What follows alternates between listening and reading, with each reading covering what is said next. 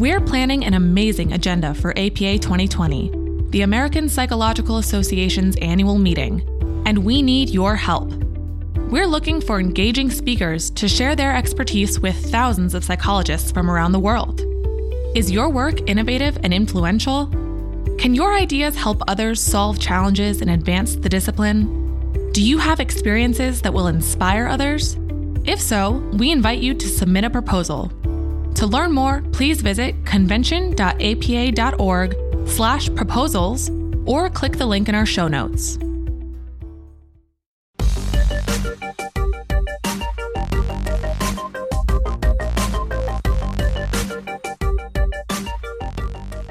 Hello, I'm Audrey Hamilton. Welcome to Speaking of Psychology, a podcast from the American Psychological Association. The anxiety of a new school year can affect almost any student. They may be worried about which teachers they'll have or the prospect of meeting new classmates. For students with autism spectrum disorder, meeting new people and making friends is especially challenging. In this episode, we'll hear from Dr. Elizabeth Lageson, a psychologist who runs the program for the education and enrichment of relational skills, or PEERS, at UCLA, where the latest autism behavioral research is used to help teens make and keep friends.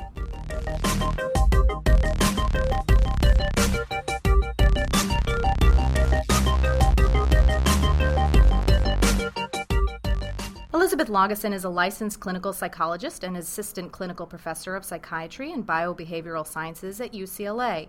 She is the founder and director of the UCLA PEERS Clinic, where she works directly with teens and young adults with autism spectrum disorder. Her research investigating social skills training for youth from preschool to early adulthood has been widely published and recognized. Her studies have been funded by the National Institutes of Health and Centers for Disease Control and Prevention. Welcome, Dr. Lageson. Thank you for having me. The program you lead at UCLA, the PEERS program, focuses on improving social skills among high-functioning adolescents with autism using evidence-based training. Can you give us some real-life examples of how this program works?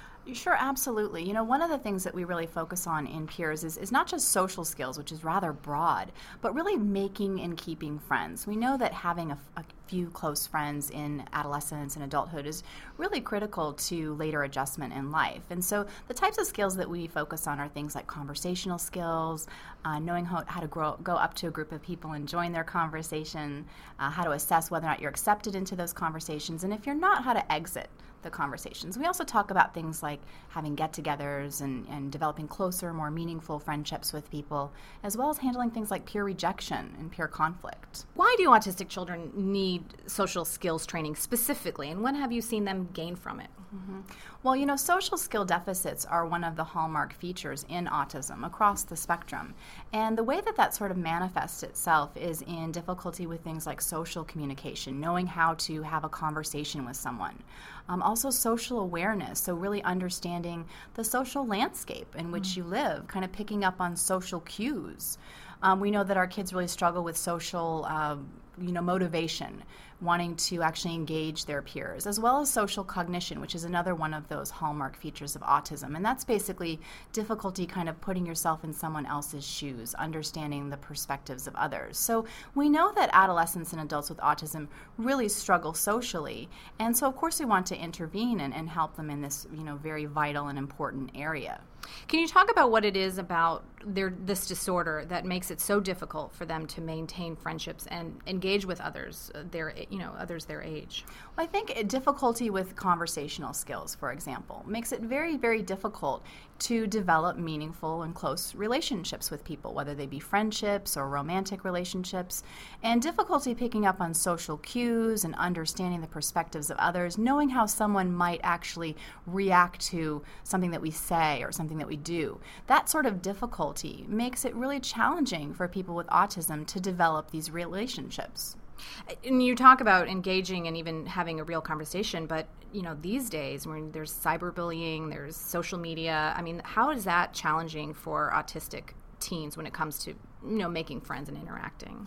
What's interesting about kids with autism is that they very often gravitate towards technology and computers and being on the internet. But interestingly enough, they're not that engaged in sort of traditional forms of social media, like a lot of kids are on Facebook, for example. But our kids in the spectrum don't tend to be involved in things like Facebook, those types of social media. They do tend to gravitate towards things like online gaming, things like World of Warcraft and Minecraft and things like that.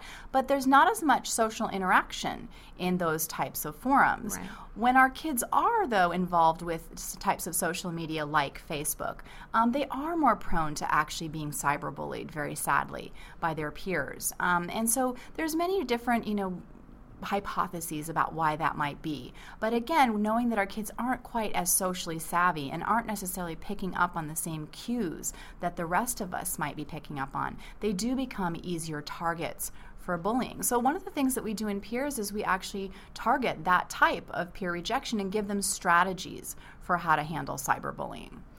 Well, going back to the program itself, I know that it relies a lot on role-playing to help students understand how to behave. What are some examples of these social situations they face during training? Well, I'm glad you asked. I love talking about the program and the skills that we teach.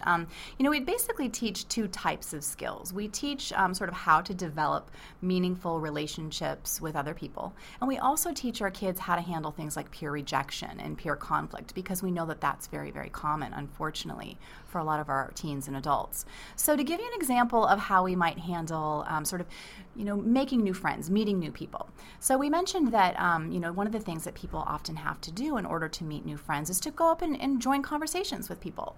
But what do you think that most adults might tell a teen to do in that situation? Like, imagine they're at a party, they don't really know anyone, and they want to get to know the other people. What would an adult tell that teen to do? Just go up, introduce yourself, find something in common. Okay, well, they definitely tell them to go up and introduce themselves. I mean, we hear that time and time again from kids. They're also told to go up and say hi. But if you step back and you really think about what that would look like, I mean, imagine if a teen were to walk up to another group of teens and say hi, and kind of wave their hand, or even worse, say, hi, I'm Liz, and kind of put their hand out to shake hands. That's not really what kids who are socially accepted are naturally doing. It's not what we call an ecologically valid social skill, what people who are socially accepted would naturally do. So in peers, what we try to do is actually teach what people who are socially accepted do in these real-world situations. So instead of going up and saying hi or going up and introducing ourselves, instead what we would teach our kids to do is first start by just kind of listening and watching the conversation. And you mentioned something a moment ago. What do you think we're kind of watching and listening for? We're listening for an some way to join the conversation that would be interesting. Yeah, and you kind of mentioned about this common interest, right? So we're listening for the topic, first of all, and we're trying to make sure that we actually have something in common with the people that are talking, that we know something about the topic, that we have something to contribute. Now, while we're doing that, do you think that we should be sort of staring at the group as we're listening? Seems awkward. It would be a little bit awkward. Yeah, we probably don't want to stare at them. So what a lot of people do is they'll actually use a prop. They'll have a phone or like a gaming device or something like that, but they'll be kind of looking at their phone, maybe appearing like they're looking at text messages or something, but they're eavesdropping. We just don't want to look like we're eavesdropping. So once we've sort of listened, figured out what the topic is, and decided that we want to join this conversation, we're going to wait for something. So what do you think we're waiting for? A pause? Yeah, exactly. We're waiting for a pause in the conversation. Now, why do we need a pause in the conversation before we join? We don't want to interrupt them, basically, right? So we want to wait for a little pause. We'll move a little bit closer. And then as we join, we make some kind of a comment or ask a question that's on topic. Now, those are very, very concrete steps for what we call peer entry. But do you think that, a kid with autism could actually pick up on these steps and learn how to actually do that? It seems like it would be challenging for them to learn that. It can be challenging, but the great thing is that not only do we rely on these concrete kind of rules and steps of social behavior, which is actually, by the way, a really helpful way of teaching kids with autism because they think so concretely and so literally. We're taking something that seems abstract and we're making it very black and white for them.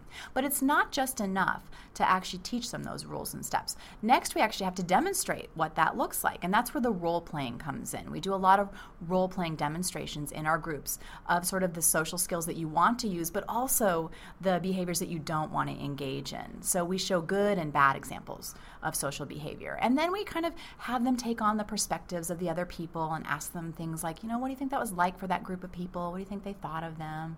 You're going to want to talk to them again, those sorts of things.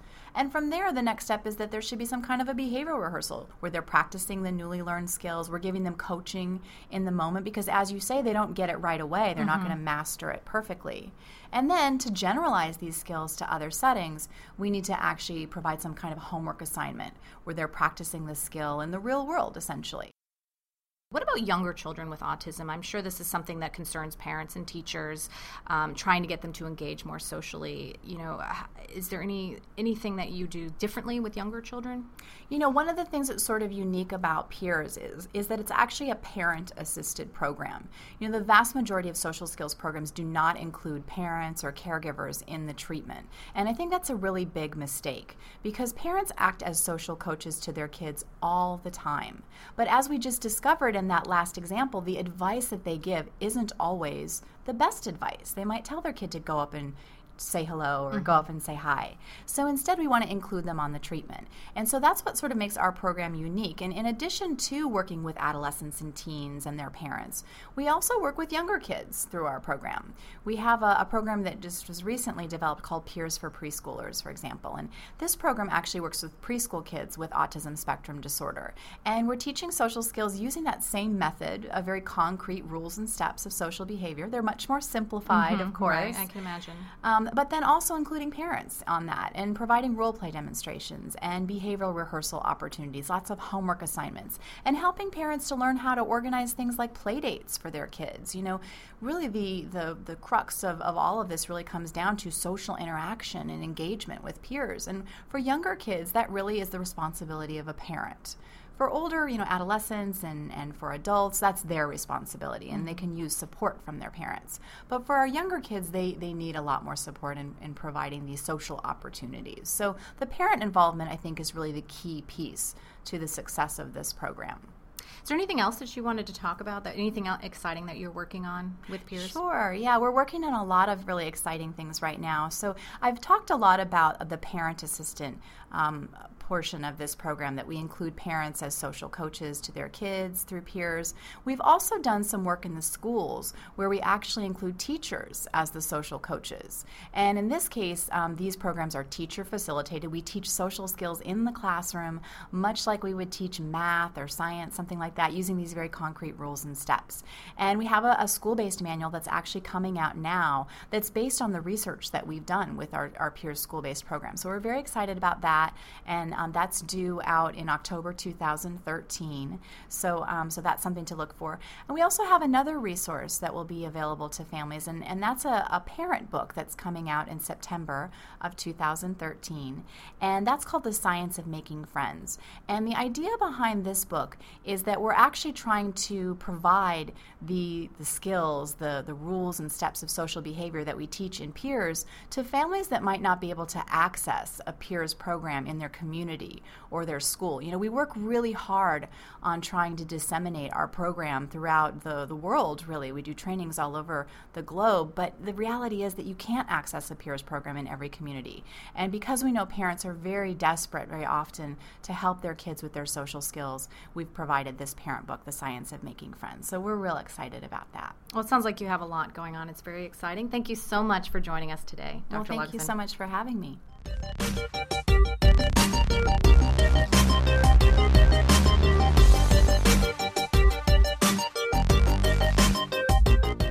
For more information on the Peers program, please visit our website at apa.org/speakingofpsychology. Thank you for joining us. I'm Audrey Hamilton with the American Psychological Association's Speaking of Psychology.